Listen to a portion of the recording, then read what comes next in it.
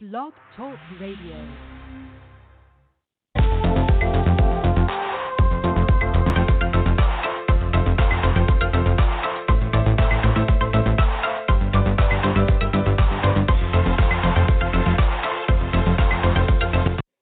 Stay tuned for the Ebony Empress Show on Blog Talk Radio. Excited because he's ready to go.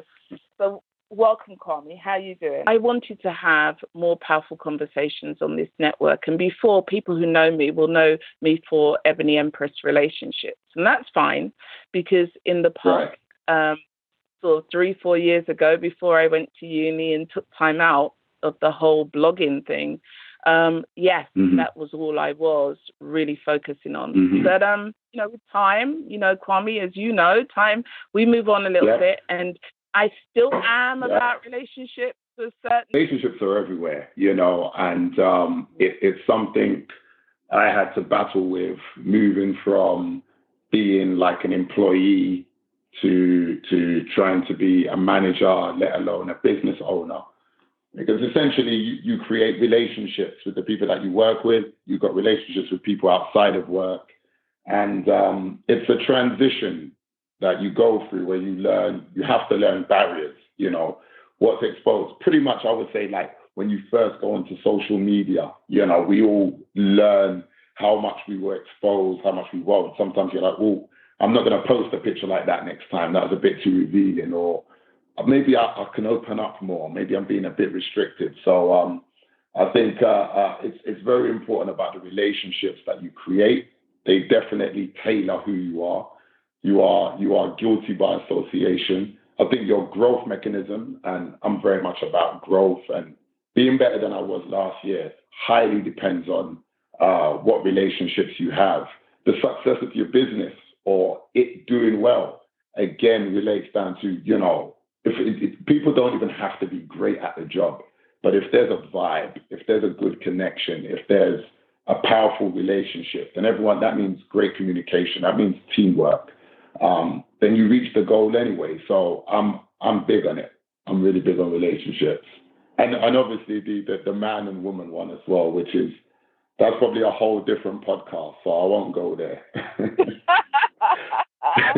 Well, you know what? I hear you. Don't get me started because I'll go down the road I just said I've come off. But, people who know me will know it will come in because relationships are so integrated into everything that we are talking about today. We are talking about powerful choices, and sometimes everything is kind of pivotal on, the kind of person that's in your life, the people that you connect with. I always say to my children, it is about very often the friends that you have, the people who are good people who are in your life, and being able to make sure that you have the right people around you. And that is about relationship building. That is about who we connect with and who we bring close. Even our enemies, who we bring close is important. That's right. So that's right. Today I've kind of decided that the show is going to be segmented into 3 areas. I'm really interested in your young life, your younger days before you became this entrepreneur, this consultant, and you are part yes, your organization is KB Consultants, so I'll just throw that out there for those people who want to go and look you up. On my show page, I've got your details so people can connect with you. Yeah. But I wanted to say that what's important for this conversation for me is to know about your early days, to also look, because you're from London and we have a lot going on around teenagers in London right now, particularly our black young people and knife crime. Yeah. And I'm just interested to hear about when you're talking about what you're predestined to, or what the expectations are for your life. What were they for you when you were a teenager? And now I know when people look at the show, they can see a lovely picture of Kwame, who I cannot believe, Kwame, that you're 50. But anyway. I know, right? It's that fountain of youth. there's a fountain of youth, guys. I can't tell people where it is. Or it will lose its power. But I drink from that day. Oh, wow. I'm blessed. You're blessed. I can't reveal the location, but my younger days, my teenage years. hold on, teenage years. Then the last segment will be from teens till now. So looking at those lessons you've learned, the lessons in the boardroom for you, because now you're running this successful company. But I just want to know about the key areas in your journey. And I'm really looking at it not just from an employment perspective, but also family and your spiritual. I don't know if you're a spiritual person, but how does spiritual affect that whole journey? Is that okay with you? Well, absolutely. Well, the teenage years was growing up in a poor area in East London. Lived on a council flat. I speak about that regularly. I was on the 20th floor, and I was living there with my old man. My parents had gone through a separation, and it meant that we had gone from living in a nice house to this tower building, and I also had to change schools as well. So it was a hard time, and then later I was accompanied by my younger sis, and we grew up there, and it was a happy family. It was there was connection, there was love, there was respect. We were taught as any sort of young Ghanaian kids would be taught. West African discipline was there, and both our parents are spiritual Christian, so it meant that we would go to church. So there was always that knowledge of higher being, which later on in life diversified, but there's always been that spiritual aspect in all our lives, and we're all Christians in our own right. And I think for me, the biggest pull were a lot of the principles that were taught to me by my father, which is why I always scream the necessity and importance of parenthood. When we talk about a lot of the crime that happens with our young black youth, we tend to find that the common denominator is parenting, and it's who are your heroes when you're young. It's who you first are impressioned by, and who you learn from. And I think if they conduct themselves in a certain way, then that gives great example for the younger generation, the kids. But the biggest thing as well, which is quite unfortunate because some don't have this choice, for me, is finance. Because, when you look at many of the families, and we were quite fortunate not to have this in my younger years, is that the parent has to work long hours, or when the kids come back from school or child comes back from school, mummy's got to go out for a cleaning job or a nursing job or something, which then leaves the child at home for many hours alone, which then allows for all forms of influence to come in. So, but we were quite fortunate. We had my old man would be back home about 6-ish, usual 9 to 5.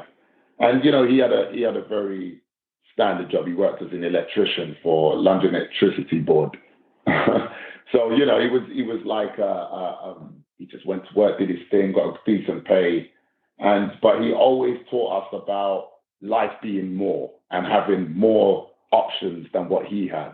And that he was making necessary sacrifices to dig deep, to give us the platform. And so schooling was very important.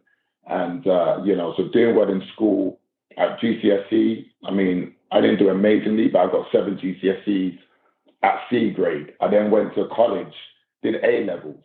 I did chemistry, physics, biology. The aim was to go towards science. Typical African influence, become a doctor, lawyer, So, after I did A levels, I didn't do so well in those, but I did well enough to get me into London Met University, which was North London University at the time. And that's in Highbury. And that's what encouraged me to become an Arsenal supporter. It was right next to their ground. So I went there and studied biochemistry. So, I was on this really good path of, educationally, I was on the right path. I was still spiritual, going to church when I could. By the time I reached uni, I was living on my own now. I was living with friends. And, there was the typical influence, you start getting a bit of change, get a little car, get a girlfriend, start going on holidays. But at this point, I still didn't see. I was fortunate enough to avoid the road life, which was being on road, selling drugs, being caught up in gang life. I did get in trouble, but that was more like driving offenses. I was a bit rebellious, and I broke some of the driving rules, and so that got me into a little bit of trouble, but just enough to wake me up and go, listen, life is real, and what you do today can consequence tomorrow. And I had a few brushings, and that's where I would be on my knees praying, like, please God, get me out of this trouble. I'll never do it again. And it wasn't just praying because I was in trouble. I genuinely did believe that the Most High could help me. And I believe he did, because I got away scot-free. But, it was enough to make me, it was the whip being cracked. And I then basically, I qualified with a biochem degree, and it was now going into the working world, which is what has given me great strength to teach within schools, which is another thing that I do as a social agenda aside from my business. I teach in schools like Great Food School in Barking. We've got workers in Barnet and Southgate College. I've been to Newham and college as well to speak about entrepreneurship. But teaching some of the lessons I learned during this teenage transition, and going into the work life, they all want experience, and it's not what you think it is as a young person. I had my little job in college. Don't get me wrong, working in a restaurant, cleaning tables, but when you start now going into a career job, you think this is going to be it. And I really didn't like working in science. So I had this degree in biochemistry, and I started in Winston Hospital, worked clinical biochemistry, did it for about 4 weeks, and I was dying. I was like, I'm a bubbly, loud guy. And this was lab coats, goggles, and Petri dishes, centrifugation, machinery. It was not me. Capital FM, the old Capital FM playing in the background. I was like, wow, and I fully learned at that stage, Sandra, that if you going into that world after all that sacrifice, because that's what I think adults don't teach kids enough. Education is sacrifice. You're holding back from making money. You've got to still study some more. Yeah, at 16 you can get a job, but you've got to keep studying. It's a sacrifice.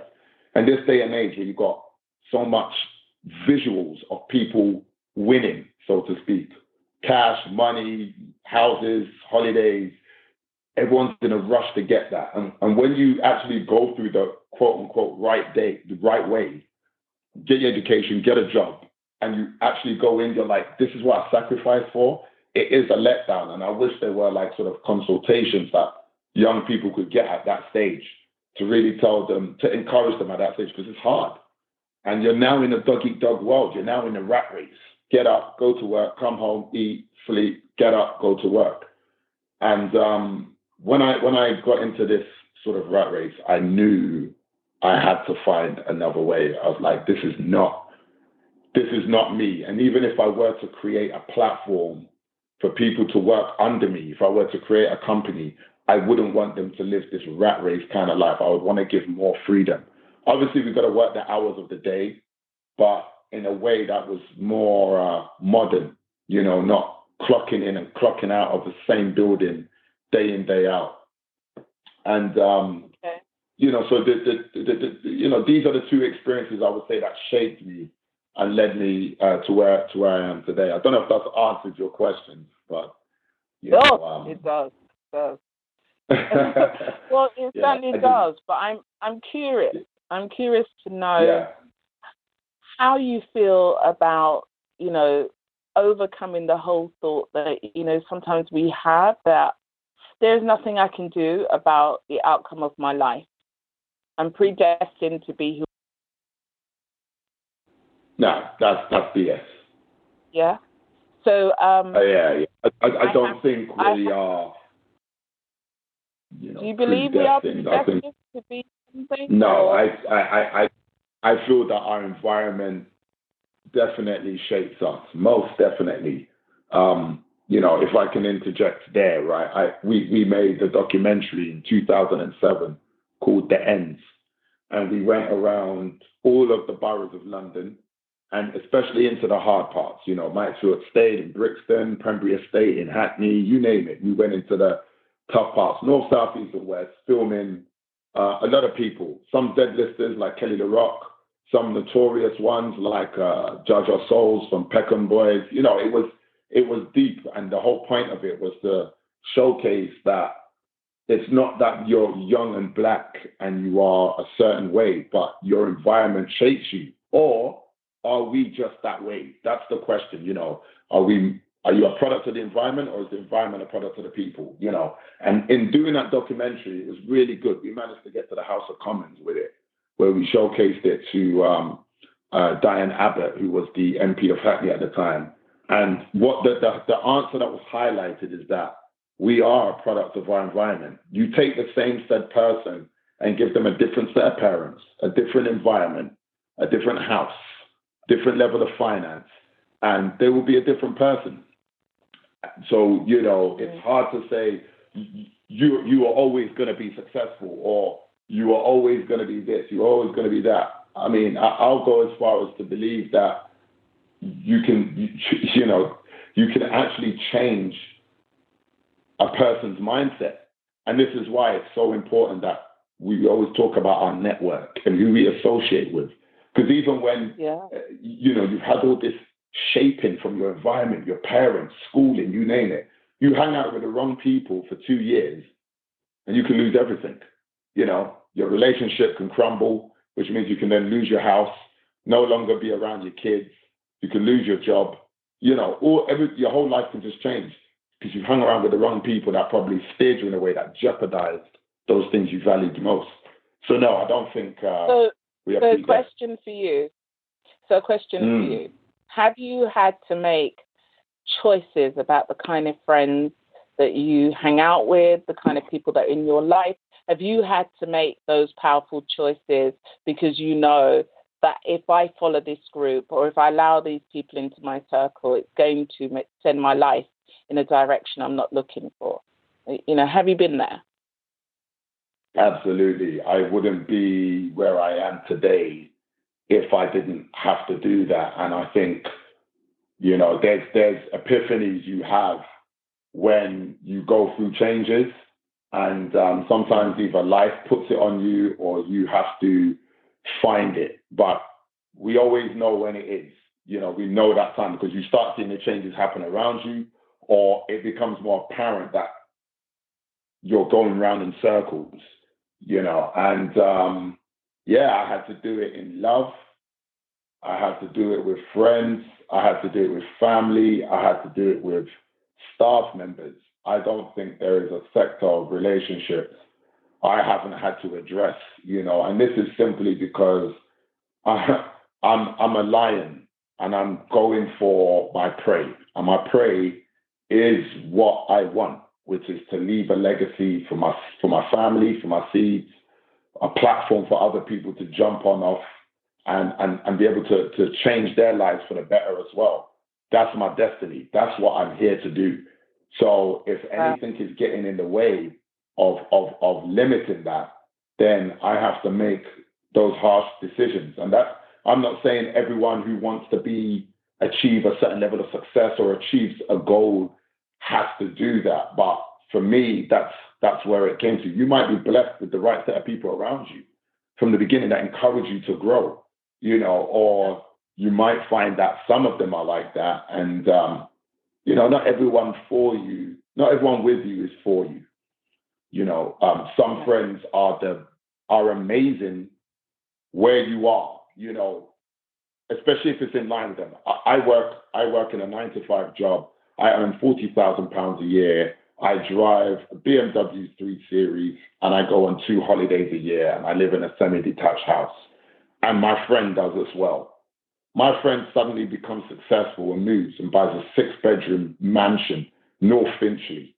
It now has 2 cars, has access to a helicopter, goes on holidays, spends more time abroad than at home, and works remotely just off his laptop. And, has an amazing wife and kids, and, they just live in a different life. It might then become harder for me. It shouldn't, but it might become harder for me to then be friends with that person. They're living a different life. We have different things in common now.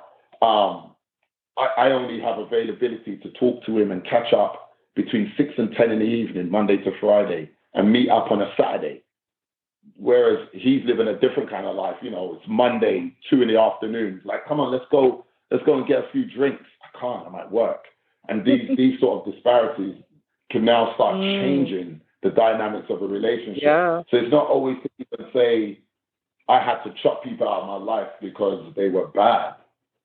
Sometimes it just became too much hard work. And, I think one of the things I always, when people come to me, they go, oh, Kwame, what makes a man and woman relationship work? What do you think it is? And I say the ability for the two of them to change together. Because once you start going down different paths, it just puts too much of a strain on a relationship. And I think if you know where you're going, this is where I need to be.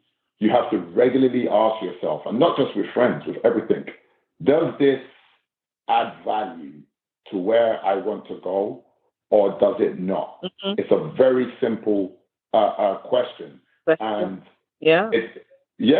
and I think once you ask yourself that, it doesn't necessarily mean if something doesn't add value, you drop it. But the key thing is knowing the difference. Then that's when you know what to apply more energy toward. Yeah. Well, can I interject there? And say that I'm going to go for a little break, a little coffee break. The reason why is that I think I need to have a drink, I need to chill out and come back and we continue the conversation. Yeah. But the other half of this conversation is really going to be about leadership. And I think you're starting to allude to that because you're talking about the choice of people and who will be in your life and the reasons why they might be and how you might need to change together. I think that's interesting. Can we change together? Is that possible always? And does that affect the kind of people that you might bring into a team when you're talking about building a successful business? So I'm going to ask you those questions after we have a little break. Yeah. Let's have a coffee break. Awesome. All right. We'll see you on the other side. See you then. Stay tuned for the episode.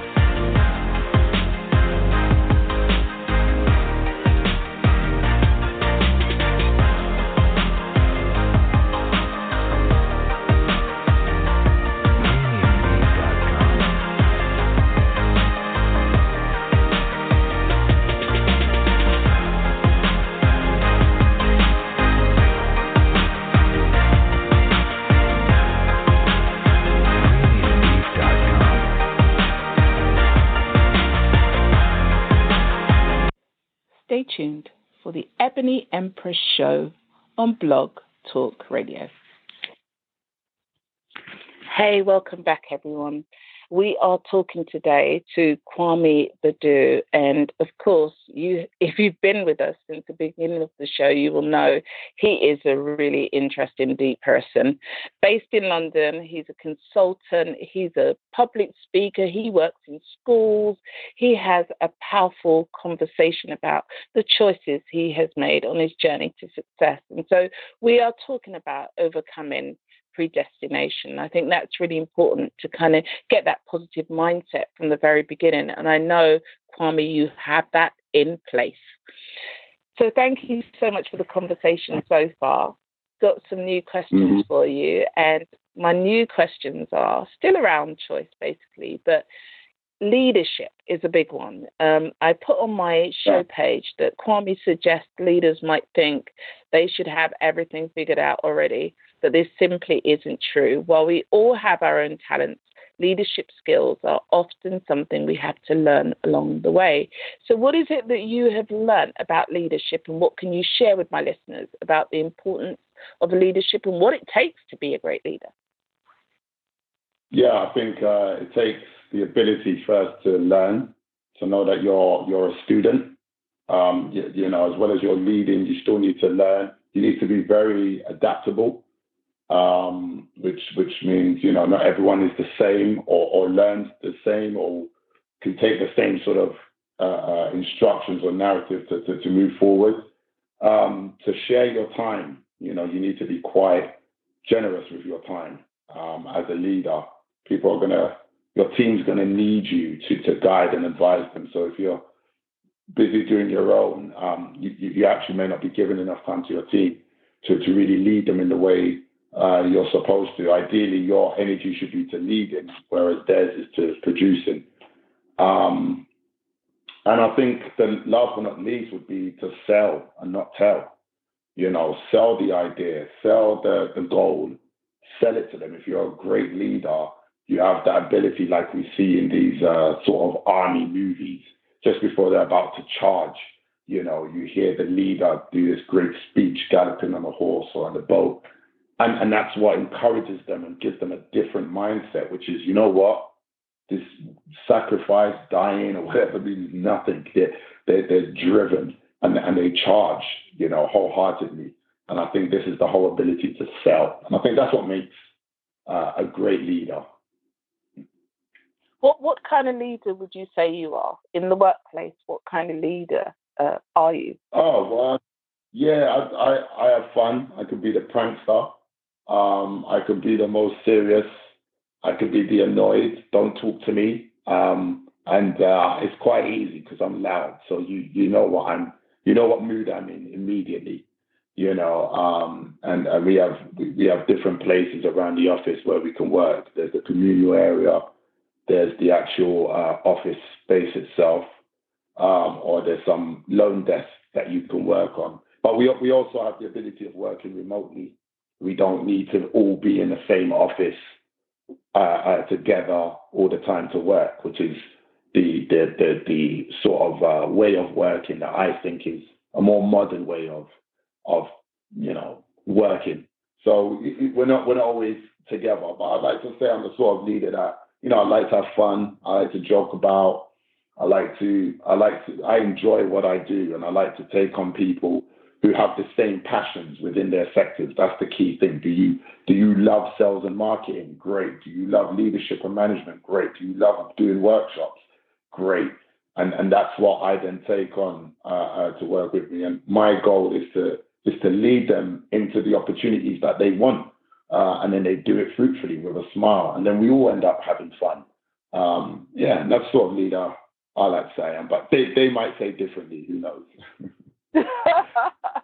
Okay, I'm sure they'll be fine. I'm sure it would be fine. Yeah, I want to ask you a question about the leadership. Another question about the leadership. My question might be, you know what kind of leader you are, but this is a question that I was asked recently when I went to start a new position. The interviewer asked me if someone was really low on your team, you know, they're not motivated, they're not delivering, how would you get that person to become a performer? How would you motivate that person to success? So that's my question for you. You manage a team, you lead a team, you're the biggest person in the workplace, you know, in terms of the key figure, you're the go-to person. So if your staff are not performing, if they're not hitting the target, if they're not delivering the things that will make you all happy and have a happy day, how do you get them going? What kind of things would you need to do or say? I think it steers down to what we were saying in the beginning, which is relationship. You know, if you've got a good relationship with the staff members, it does often mean you have a few drinks outside of work.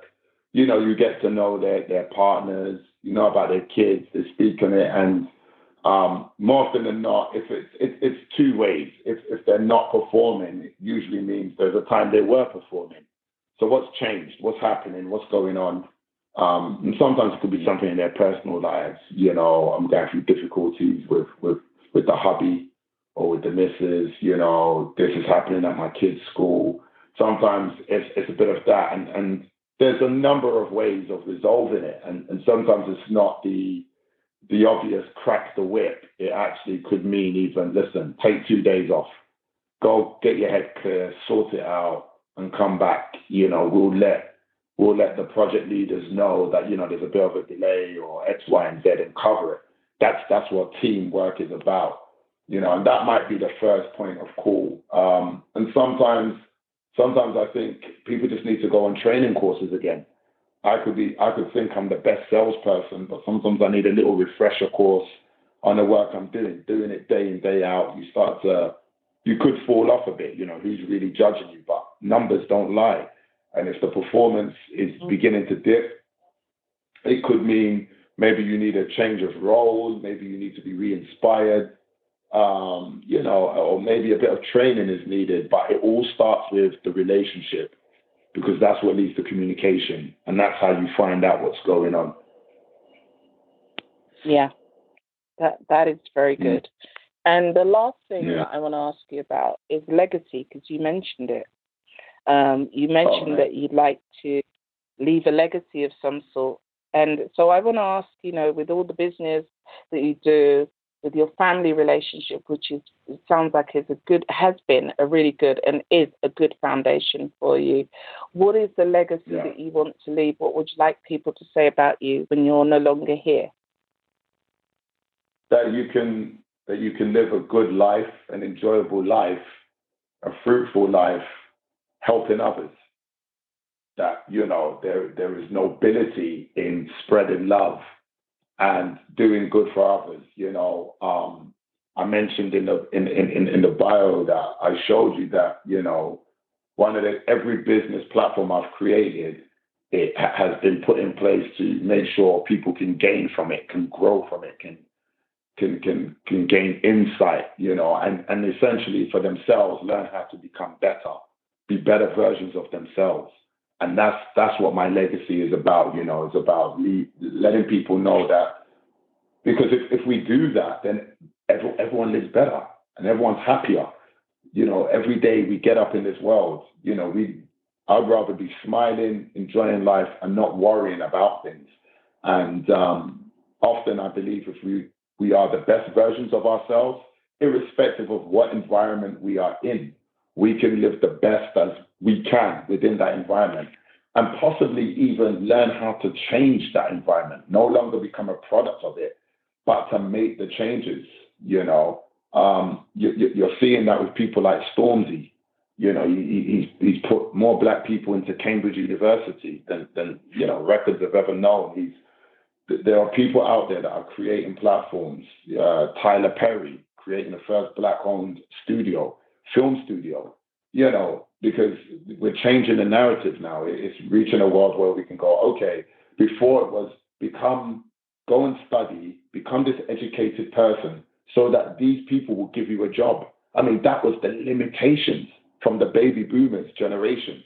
That's what they told the next gen is go and spend the first third of your life studying so you can spend the next third of your life working for somebody so well that when you retire, that the last third of your life, you can, I don't know, sit down and read a book and watch cricket.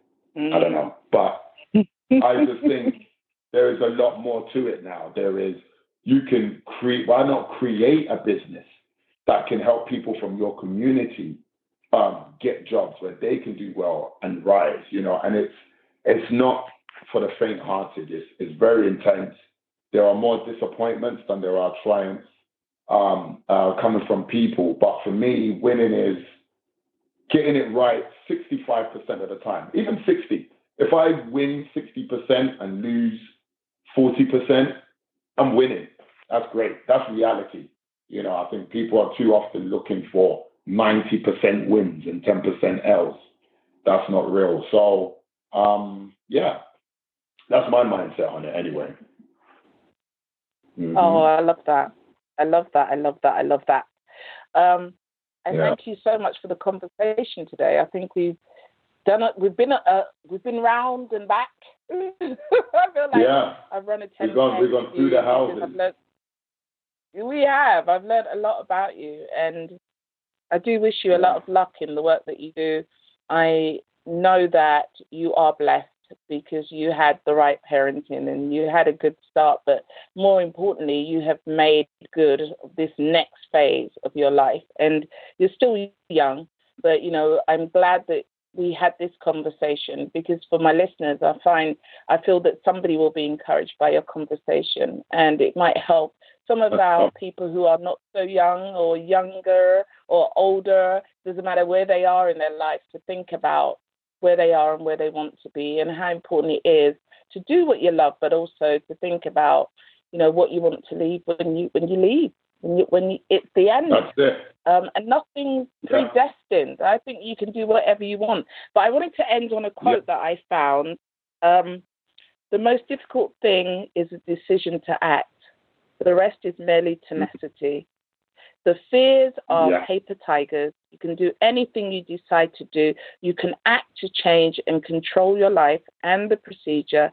The process is its own reward. And that's by Amelia Earhart. And I do love that. I think that's a good one. And I wanted to just another one by Anthony Robbins.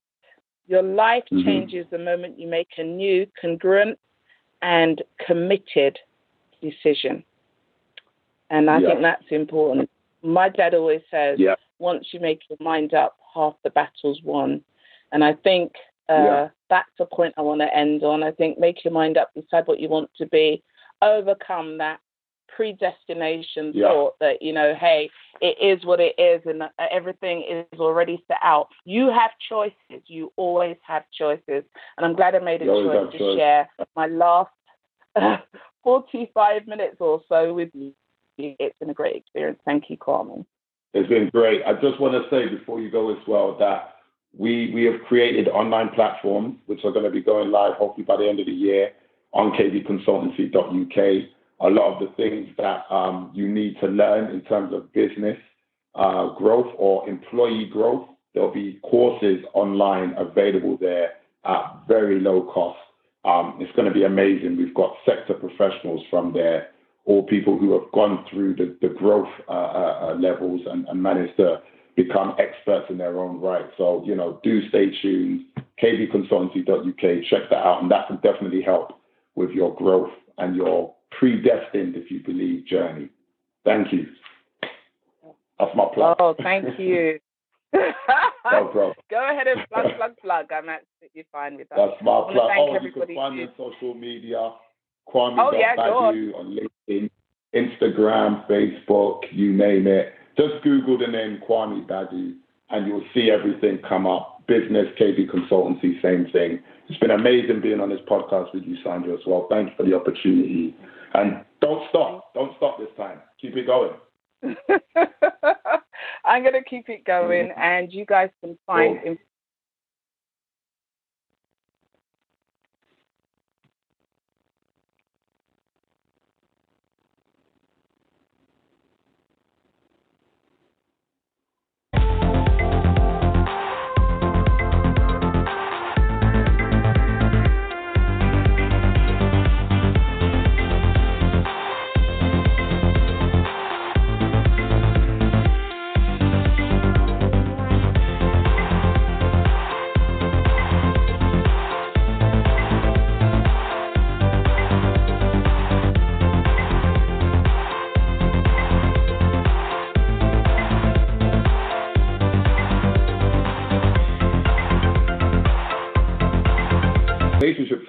everywhere, and it's something I had to battle with moving from being like an employee to trying to be a manager, let alone a business owner. Because essentially you create relationships with the people that you work with. You've got relationships with people outside of work. And it's a transition that you go through where you have to learn barriers, what's exposed. Pretty much I would say like when you first go into social media, we all learn how much we were exposed, how much we won't. Sometimes you're like, oh, I'm not going to post a picture like that next time. That was a bit too revealing. Or maybe I can open up more. Maybe I'm being a bit restricted. So I think it's very important about the relationships that you create. They definitely tailor who you are. You are guilty by association. I think your growth mechanism, and I'm very much about growth and being better than I was last year, highly depends on what relationships you have. The success of your business or it doing well, again, relates down to, if people don't even have to be great at the job, but if there's a vibe, if there's a good connection, if there's a powerful relationship, then that means great communication. That means teamwork. Then you reach the goal anyway. So I'm big on it. I'm really big on relationships. And obviously the man and woman one as well, that's probably a whole different podcast, so I won't go there. Well, you know what? I hear you. Don't get me started because I'll go down the road I just said I've come off. But, people who know me will know it will come in because relationships are so integrated into everything that we are talking about today. We are talking about powerful choices, and sometimes everything is kind of pivotal on the kind of person that's in your life, the people that you connect with.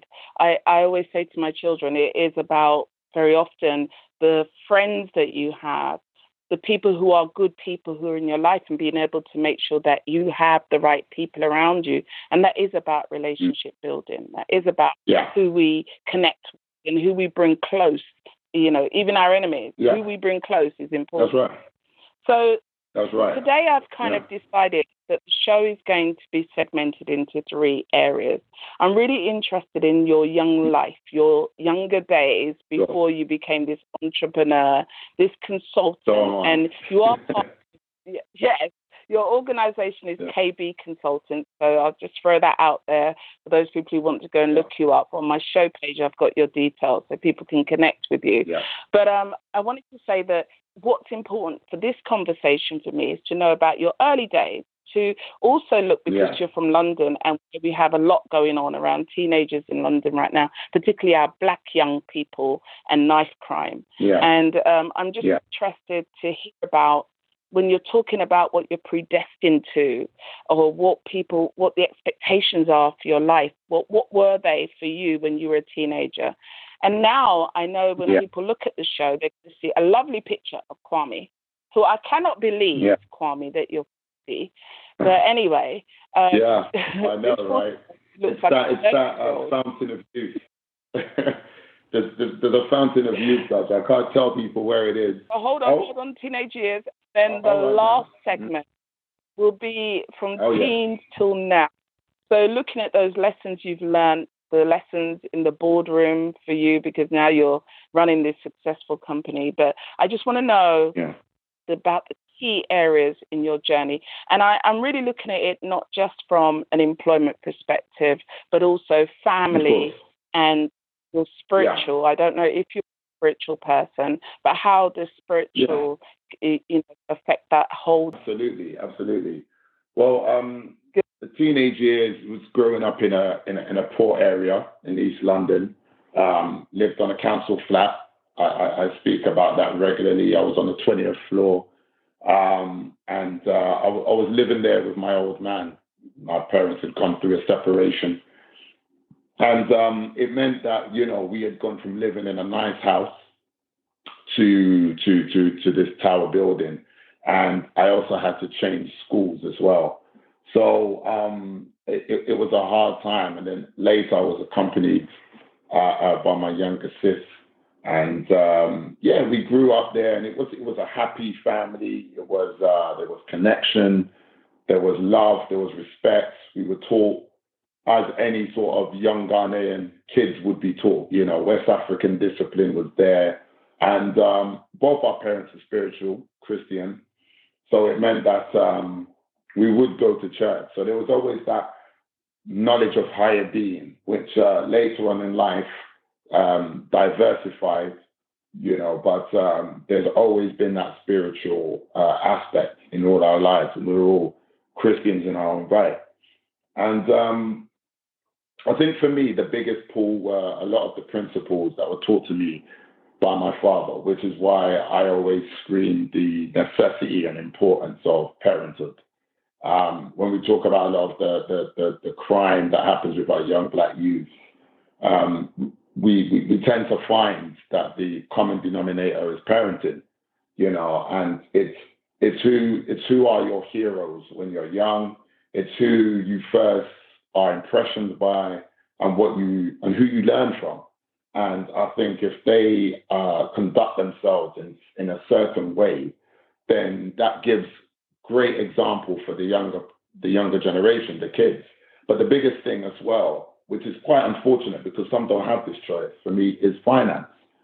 Because, when you look at many of the families, and we were quite fortunate not to have this in my younger years, is that the parent has to work long hours, or when the kids come back from school or child comes back from school, mummy's got to go out for a cleaning job or a nursing job or something, which then leaves the child at home for many hours alone, which then allows for all forms of influence to come in. So, but we were quite fortunate. We had my old man would be back home about 6-ish, usual 9 to 5. And, he had a very standard job. He worked as an electrician for London Electricity Board. So, he was like, he just went to work, did his thing, got a decent pay. But he always taught us about life being more and having more options than what he had. And that he was making necessary sacrifices to dig deep, to give us the platform. And so schooling was very important. And, so doing well in school at GCSE, I didn't do amazingly, but I got 7 GCSEs at C grade. I then went to college, did A levels. I did chemistry, physics, biology. The aim was to go towards science. Typical African influence, become a doctor, lawyer, So, after I did A levels, I didn't do so well in those, but I did well enough to get me into London Met University, which was North London University at the time. And that's in a hybrid. And that's what encouraged me to become an Arsenal supporter. It was right next to their ground. So I went there and studied biochemistry. So, I was on this really good path of, educationally, I was on the right path. I was still spiritual, going to church when I could. By the time I reached uni, I was living on my own now. I was living with friends. And, there was the typical influence, you start getting a bit of change, get a little car, get girlfriends, start going on holidays. But at this point, I still didn't see, I was fortunate enough to avoid the road life, which was being on road, selling drugs, being caught up in gang life. I did get in trouble, but that was more like driving offenses. I was a bit rebellious, and I broke some of the driving rules, and so that got me into a little bit of trouble, but just enough to wake me up and go, listen, life is real, and what you do today can consequence tomorrow. And I had a few brushings, and that's where I would be on my knees praying, like, please God, get me out of this trouble. I'll never do it again. And it wasn't just praying because I was in trouble. I genuinely did believe that the Most High could help me. And I believe he did, because I got away scot-free. But, it was enough to make me, it was the whip being cracked. And I then basically, I qualified with a biochem degree, and it was now going into the working world, which is what has given me great strength to teach within schools, which is another thing that I do as a social agenda aside from my business. I teach in schools like Great School in Barking, We've got workers in Barnet and Southgate College during this teenage transition, and going into the work life, they all want experience, and it's not what you think it is as a young person. I had my little job in college. Don't get me wrong, working in a restaurant, cleaning tables, but when you start now going into a career job, you think this is going to be it. And I really didn't like working in science. So I had this degree in biochemistry, and I started in Winston Hospital, worked clinical biochemistry, did it for about 4 weeks, and I was dying. I was like, I'm a bubbly, loud guy, and this was lab coats, goggles, and Petri dishes, centrifugation, machinery. It was not me. Capital FM, the old Capital FM playing in the background. I was like, wow, and I fully learned at that stage, Sandra, that if you going into that world after all that sacrifice, because that's what I think adults don't teach kids enough. Education is sacrifice. You're holding back from making money. You've got to still study some more. Yeah, at 16 you can get a job, but you've got to keep studying. It's a sacrifice. And this day and age where you've got so much visuals of people winning, so to speak, sleep, get up, go to work. And when I got into this sort of rat race, I knew I had to find another way. I was like, this is not me. And even if I were to create a platform for people to work under me, if I were to create a company, I wouldn't want them to live this rat race kind of life. I would want to give more freedom. Obviously, we've got to work the hours of the day, but in a way that was more modern, not clocking in and clocking out of the same building. I'm curious to know how you feel about, overcoming the whole thought that, sometimes we have that there's nothing I can do about the outcome of my life. I'm predestined to be who. No, that's BS. Yeah. So. I don't think we are. Do you believe we are predestined to be something? No, I feel that our environment definitely shapes us, most definitely. If I can interject there, right? We made a documentary in 2007 called The Ends, and we went around all of the boroughs of London, and especially into the hard parts, Mansfield Estate in Brixton, Pembury Estate in Hackney, you name it. We went into the tough parts, north, south, east, and west, filming a lot of people, some dead listers like Kelly LaRock, some notorious ones like Judge Our Souls from Peckham Boys. It was deep, and the whole point of it was to showcase that it's not that you're young and black and you are a certain way, but your environment shapes you. Or are we just that way? That's the question, Are you a product of the environment, or is the environment a product of the people? And in doing that documentary, it was really good. We managed to get to the House of Commons with it, where we showcased it to Diane Abbott, who was the MP of Hackney at the time. And what the answer that was highlighted is that we are a product of our environment. You take the same said person and give them a different set of parents, a different environment, a different house, different level of finance, and they will be a different person. So, it's hard to say you are always going to be successful, or you are always going to be this, you're always going to be that. I mean, I'll go as far as to believe that you can actually change a person's mindset. And this is why it's so important that we always talk about our network and who we associate with. Because even when, you've had all this shaping from your environment, your parents, schooling, you name it, you hang out with the wrong people for 2 years and you can lose everything. Your relationship can crumble, which means you can then lose your house, no longer be around your kids. You can lose your job. Your whole life can just change because you've hung around with the wrong people that probably steered you in a way that jeopardized those things you valued most. So no, I don't think we have to. So a question for you. Have you had to make choices about the kind of friends that you hang out with, the kind of people that are in your life? Have you had to make those powerful choices because that if I follow this group or if I allow these people into my circle, it's going to send my life in a direction I'm not looking for. You know, have you been there? Absolutely. I wouldn't be where I am today if I didn't have to do that. And I think, you know, there's epiphanies you have when you go through changes. And sometimes either life puts it on you or you have to find it. But we always know when it is. You know, we know that time because you start seeing the changes happen around you, or it becomes more apparent that you're going round in circles, you know. And yeah, I had to do it in love. I had to do it with friends. I had to do it with family. I had to do it with staff members. I don't think there is a sector of relationships I haven't had to address, you know, and this is simply because I'm a lion and I'm going for my prey. And my prey is what I want, which is to leave a legacy for my family, for my seeds, a platform for other people to jump on off and be able to change their lives for the better as well.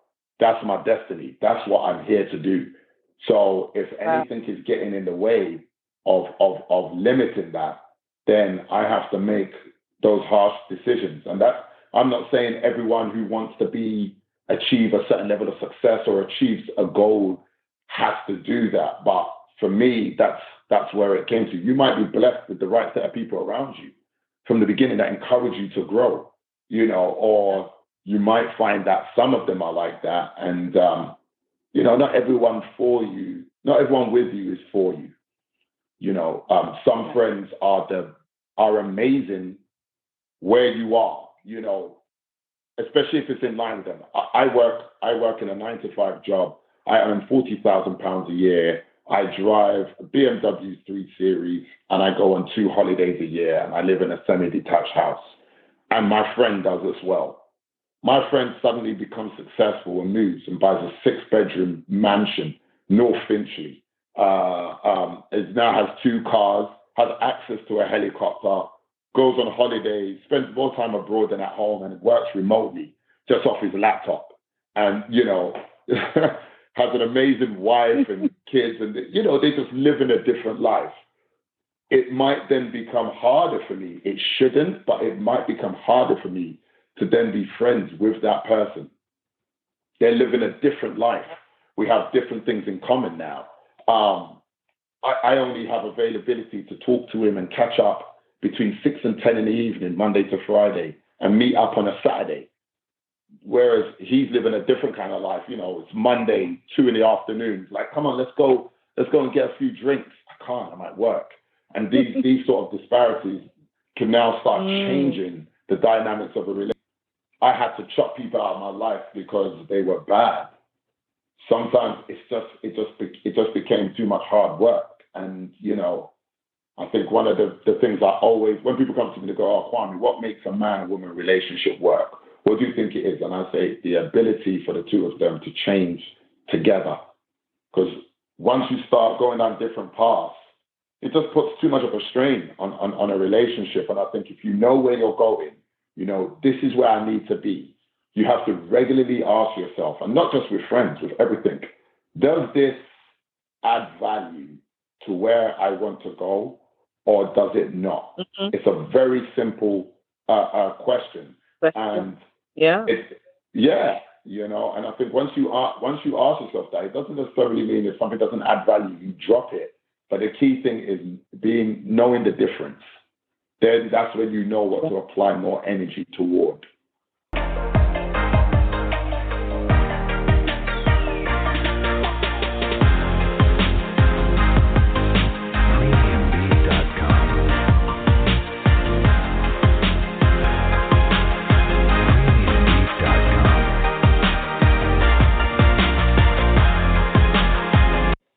Stay tuned for the Ebony Empress Show on Blog Talk Radio.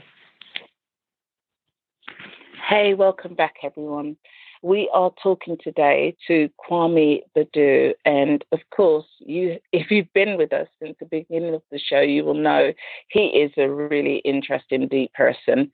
Based in London, he's a consultant, he's a public speaker, he works in schools, he has a powerful conversation about the choices he has made on his journey to success. And so we are talking about overcoming predestination. I think that's really important to kind of get that positive mindset from the very beginning. And I know, Kwame, you have that in place. So thank you so much for the conversation so far. Got some new questions for you. And my new questions are still around choice, basically, but leadership is a big one. I put on my show page that Kwame suggests leaders might think they should have everything figured out already, but this simply isn't true. While we all have our own talents, leadership skills are often something we have to learn along the way. So what is it that you have learned about leadership, and what can you share with my listeners about the importance of leadership and what it takes to be a great leader? Yeah, I think it takes the ability first to learn, to know that you're a student. You know, as well as you're leading, you still need to learn. You need to be very adaptable, which means, you know, not everyone is the same or learns the same or can take the same sort of instructions or narrative to move forward. To share your time, you know, you need to be quite generous with your time as a leader. Your team's going to need you to guide and advise them. So if you're busy doing your own, you actually may not be giving enough time to your team to really lead them in the way you're supposed to. Ideally, your energy should be to leading, whereas theirs is to producing. And I think the last but not least would be to sell and not tell. You know, sell the idea, sell the goal, sell it to them. If you're a great leader, you have that ability, like we see in these sort of army movies, just before they're about to charge. You know, you hear the leader do this great speech galloping on a horse or on a boat. And that's what encourages them and gives them a different mindset, which is, you know what, this sacrifice, dying or whatever means nothing. They're driven and they charge, you know, wholeheartedly. And I think this is the whole ability to sell. And I think that's what makes a great leader. What kind of leader would you say you are in the workplace? What kind of leader are you? Oh, well, yeah, I have fun. I could be the prankster. I could be the most serious.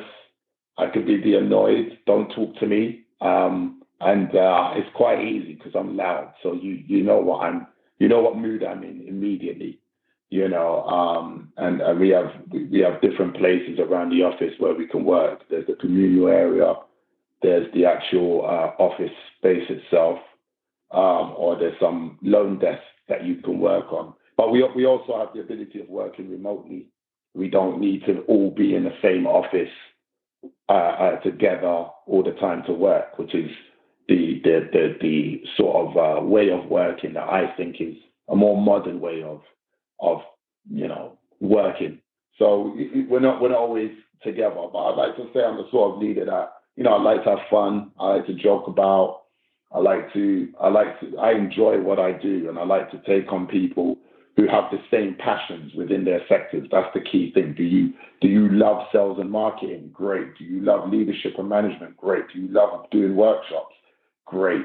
And that's what I then take on to work with me. And my goal is to lead them into the opportunities that they want. And then they do it fruitfully with a smile. And then we all end up having fun. Yeah, and that's sort of leader I like to say I am. But they might say differently. Who knows? Okay, I'm sure they'll be fine. I'm sure it would be fine. Yeah, I want to ask a question about the leadership. Another question about the leadership. My question might be, you know what kind of leader you are, but this is a question that I was asked recently when I went to start a new position. The interviewer asked me if someone was really low on your team, you know, they're not motivated, they're not delivering, how would you get that person to become a performer? How would you motivate that person to success? So that's my question for you. You manage a team, you lead a team, Yeah. you're the biggest Yeah. person in the workplace, in terms of the key figure, you're the go-to person. So if your staff are not performing, if they're not hitting the target, if they're not delivering the things that will make you all happy and have a happy day, how do you get them going? What kind of things would you need to do or say?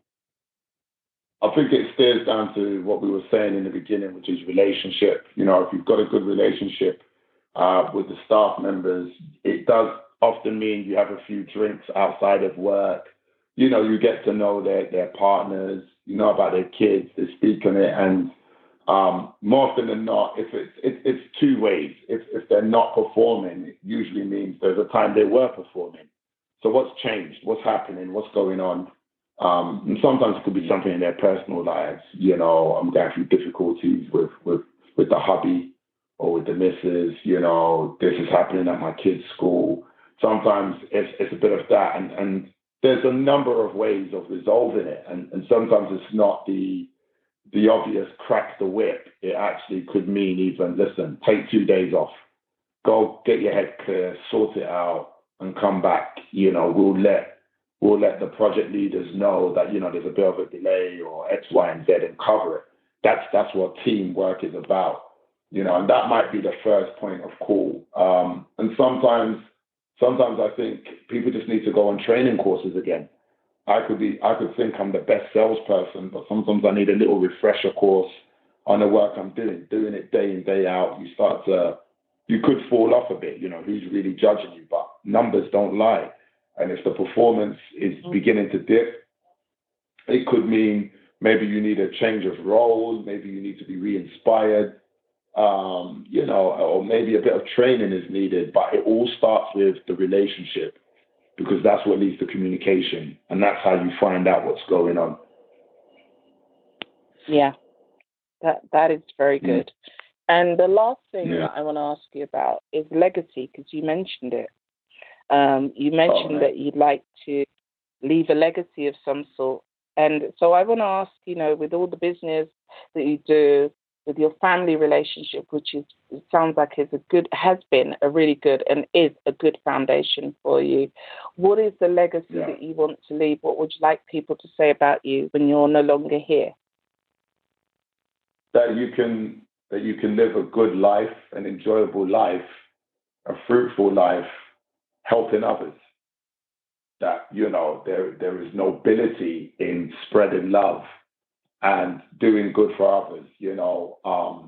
I mentioned in the bio that I showed you that, every business platform I've created, it has been put in place to make sure people can gain from it, can grow from it, can gain insight, and essentially for themselves learn how to become better, be better versions of themselves. And that's what my legacy is about. It's about letting people know that, because if we do that, then everyone lives better and everyone's happier. Every day we get up in this world, I'd rather be smiling, enjoying life, and not worrying about things.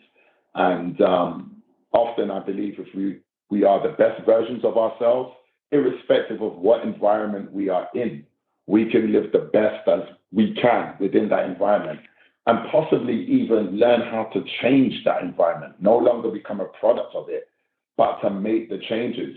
You're seeing that with people like Stormzy. He's put more black people into Cambridge University than records have ever known.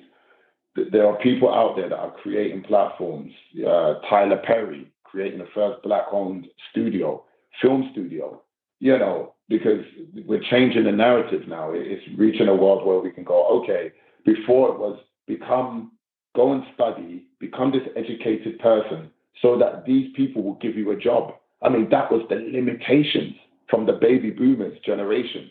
That's what they told the next gen is go and spend the first third of your life studying so you can spend the next third of your life working for somebody so well that when you retire, that the last third of your life, you can, I don't know, sit down and read a book and watch cricket. I don't know. But I just think to it now. There is, you can create, why not create a business that can help people from your community get jobs where they can do well and rise, and it's not for the faint-hearted. It's very intense. There are more disappointments than there are triumphs coming from people. But for me, winning is getting it right 65% of the time, even 60. If I win 60% and lose 40%, I'm winning. That's great. That's reality. I think people are too often looking for 90% wins and 10% L's. That's not real. So, that's my mindset on it anyway. Mm-hmm. Oh, I love that. And thank you so much for the conversation today. I think we've done it. We've been round and back. I feel like I've run a 10. We've gone through the houses. I've learned a lot about you, and I do wish you a lot of luck in the work that you do. I know that you are blessed because you had the right parenting and you had a good start, but more importantly, you have made good this next phase of your life. And you're still young, but, I'm glad that we had this conversation, because for my listeners, I feel that somebody will be encouraged by your conversation, and it might help some of our people who are not so young or younger or older, doesn't matter where they are in their life, to think about where they are and where they want to be, and how important it is to do what you love, but also to think about, what you want to leave when you leave, when it's the end. That's it. And nothing's predestined. I think you can do whatever you want. But I wanted to end on a quote that I found. The most difficult thing is a decision to act. The rest is merely tenacity. The fears are paper tigers. You can do anything you decide to do. You can act to change and control your life and the procedure. The process is its own reward. And that's by Amelia Earhart. And I do love that. I think that's a good one. And I wanted to just another one by Anthony Robbins.